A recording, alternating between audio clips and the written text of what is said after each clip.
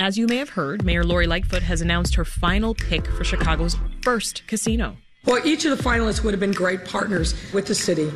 Today, I'm pleased to announce that the winning respondent is Bally's.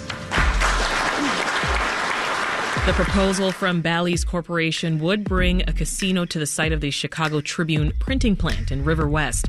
But it's not a done deal yet. The plan needs to be approved by the City Council and the Illinois Gaming Board. Now, in a moment, we'll hear from a residents group that opposes the plan. But first, we are joined by Samir Mayakar. He is the city's deputy mayor for economic and neighborhood development. Hi, Samir. Welcome back to Reset. Hi, Sasha. Thanks for having me on. So this is a long time coming for this city, and I know that you've been really involved in the process. So can you tell us, why has the mayor been pushing for a casino here? Well, a casino is 30 years in the making. This is something many mayors have tried, and Mayor Lightfoot is delivering. And the reason this is so important is it's a key part of our economic recovery in terms of bringing over $1.7 billion worth of development and jobs to the city. But also the revenues from this casino to the city are anticipated to be upwards of $200 million a year, and that's to help shore up our obligations to police and fire pensions, which are absolutely critical. Can you walk us through the main details of Bally's proposal? So the proposal from Bally's is on the Tribune printing site at Chicago and Halsted in the River West community. It's a $1.7 billion project. And it has a number of amenities beyond gaming: a 3,000-seat theater, an immersive agency exhibition experience, an extension of the Riverwalk, a 500-room hotel tower, outdoor parks and music venues, amenity terraces, spas, fitness centers, 6 restaurants, a food hall. And it's going to create over 3,000 permanent jobs and over 3,000 temporary jobs during the build of the casino. You mentioned a few figures a moment ago, but talk more about how much revenue this casino would generate for Chicago and what exactly those funds would be used for. Well, the total value, if you look on a net present value basis to Chicago, is projected to be over $2.7 billion over the life of this project. And specifically, when you think about that on an annual basis, the city is anticipated to receive over $200 million largely from gaming revenues to help shore up the pension obligations, but also, this facility will generate things like hotel tax, restaurant tax, and it will be a major job creator to help stimulate the economy. Bally's beat out 2 other bids. So what was it that gave them an edge over the others? Well, like any large procurement of this magnitude, it's so important to have a very fair, thorough evaluation process. So we had of course, we started with an RFP that was informed by a community survey. That RFP had 5 different respondents from 4 operating teams. Those were then narrowed down to 3 respondents, and Bally's was selected as the winner. There are a number of factors that went into the evaluation, everything from design, transportation, equity, minority contracting, job creation, financial benefit to the city, community engagement. So there were a number of variables. And there's not any one that kind of tilted this decision, but holistically, Bally's had the strongest proposal as determined by the evaluation committee, and that was presented to the mayor, who has accepted that recommendation, and now it goes to the city council for a vote. Can you talk about one other factor that the mayor mentioned, and that was that Bally's negotiated a labor peace agreement? What are the details that you can share? This was a very critical part of the application. The organized labor community is so important in Chicago. And what's important about this proposal, it's not just the number of jobs, but it's really the quality of the jobs. So Bally's was the farthest along in terms of negotiating a kind of neutrality with organized labor, and they're making a commitment to partner with organized labor on the operations of the casino and also on the construction of the casino. The mayor also mentioned the casino will expand on the city's goals for equity and inclusion. You did as well. Give us more detail there. How so? Well, this is unprecedented, really. And if you know Mayor Lightfoot, you know how much she cares about equity and inclusion, and this has been a focus for her since day one. So, there are a few dimensions of equity. The first is really on who is building and operating the casino. So There are large percentage requirements on the construction and hiring of who does the work. And so that's 36% minority enterprises, 10% women enterprises, 50% of the construction must be performed by residents, and there are percentages on residents in certain economically disadvantaged areas. So that's just on the construction and hiring.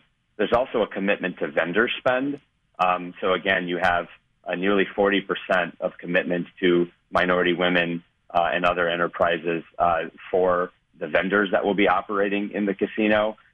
What's actually, really remarkable here is there's a 60% commitment to the workforce in terms of minority hiring on an ongoing basis.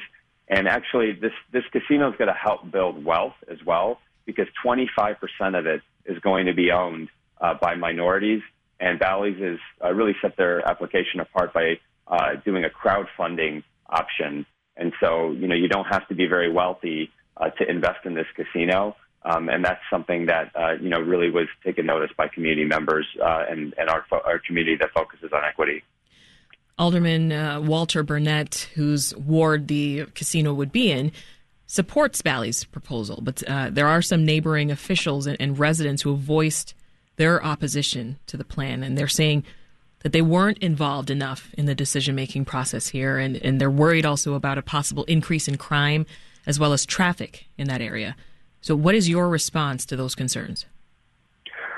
So anytime you're building something in the billions of dollars, and, I do a lot of work with the Obama Presidential Center, which is near my community, and anytime you're talking about a development that large, you're going to have concerns, and these are pretty common with large developments. So we view engagement as a continuum.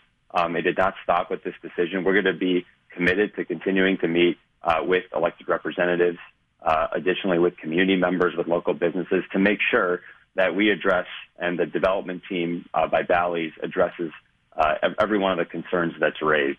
But some of the issues you've raised, there are proposed mitigants in place on things like traffic. There'll be over $70 million of infrastructure build near this site to really build out the street grid. So, we're very confident that the team has put forward a thoughtful proposal, and will remain engaged with aldermen and with local community members to ensure that this is a development consistent not only with the fabric of that neighborhood, but a development that Chicago can be proud of. Expecting any pushback from the City Council or the Illinois Gaming Board here? Or are you confident that they'll sign off on the deal?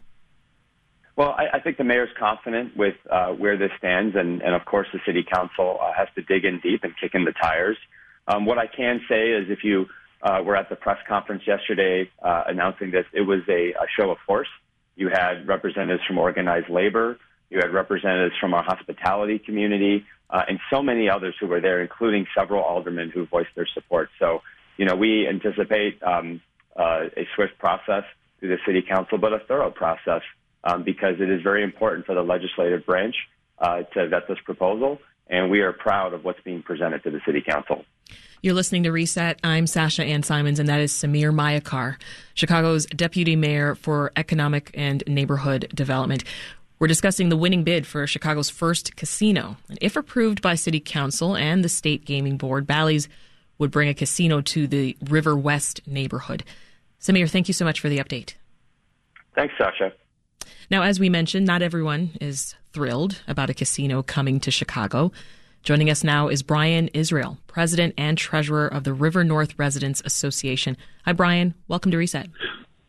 Hi, Sasha. Thanks for having me on. I've been a member for 20 years. Oh, wonderful. Brian, in a letter that actually went out today, you wrote that your group was surprised and disappointed by the mayor's announcement. Why? I would say more disappointed than surprised. Like you, we've been hearing for about 48 hours that this was a possibility. But we had expected, like most Chicagoans, that there would be more time for public input, more time for evaluation of the proposals before a recommendation was made in early summer. So when this announcement was made, we were very disappointed that it seemed to short-circuit the process because the special committee for casinos had only met one single time. So, more than 80% of the 2,000 people who responded to this ongoing residents survey are saying they oppose this proposal. Can you give us more of the concerns, Brian? Yes, I'm glad you mentioned that. We represent nearly 23,000 residents in the community, and naturally, it's not a monolithic group. No large organization is, so everyone doesn't feel exactly the same. But that's why we put this survey in the field on April 6th. And since then, it has collected nearly 2,500 responses, and they're running 86.3% against. So the main concerns are three things. Number one, there's a concern that the Bally's organization doesn't have the expertise or experience necessary to pull off a project of this size and scale. The average population of the 13 cities where Bally's operates casinos is about 110,000 people. So we're talking about a $1.74 billion project in the third largest city in the United States. That's an entirely different proposition. Similarly, the company is controlled by a hedge fund, and the hedge fund has been trying to take the company private. I heard this morning that offer has been turned down, so it's not clear what impact that is going to have on the financial viability of the transaction. Also, we're in an inflationary environment, so in the next 3 or 4 years of construction, that price tag may rise, which would cause the company to take on extra debt or find other funding sources. And if for one reason or another this project fails, where does that leave the community? The second concern is what I would call quality of life impacts. So this is already a densely populated residential area. In the single census tract just east of the river from the site are 11,000 residents. There's about 5,000 additional homes and about 75,000 additional square feet of commercial space already approved or under construction near the site, which is going to increase congestion on Chicago Avenue and Halsted and Grand. And now we're talking about adding a 4,000-seat casino with a 3,000-seat theater and an exhibition space and a museum and restaurants, and that's going to make things even worse. Well, we just heard from Samir Mayakar, who's the deputy mayor for the City of Economic and Neighborhood Development. He gave a response to some of these concerns, Brian. Did his comments help address any of them for you? Unfortunately not. We have worked with Samir to obtain answers to a number of questions that we had about this site and its impact on the neighborhood. We have appreciated that he's been accessible and open to a dialogue about this, but unfortunately our concerns remain unaddressed. This is going to have a considerable negative impact on the community, and that's not the only problem. We think that casinos in general are not the way for a city to solve its financial problems. We're not anti-development. It's very important to point that out. We have been working with the city and developers for 25 years to evaluate and recommend improvements to dozens of developments around the area.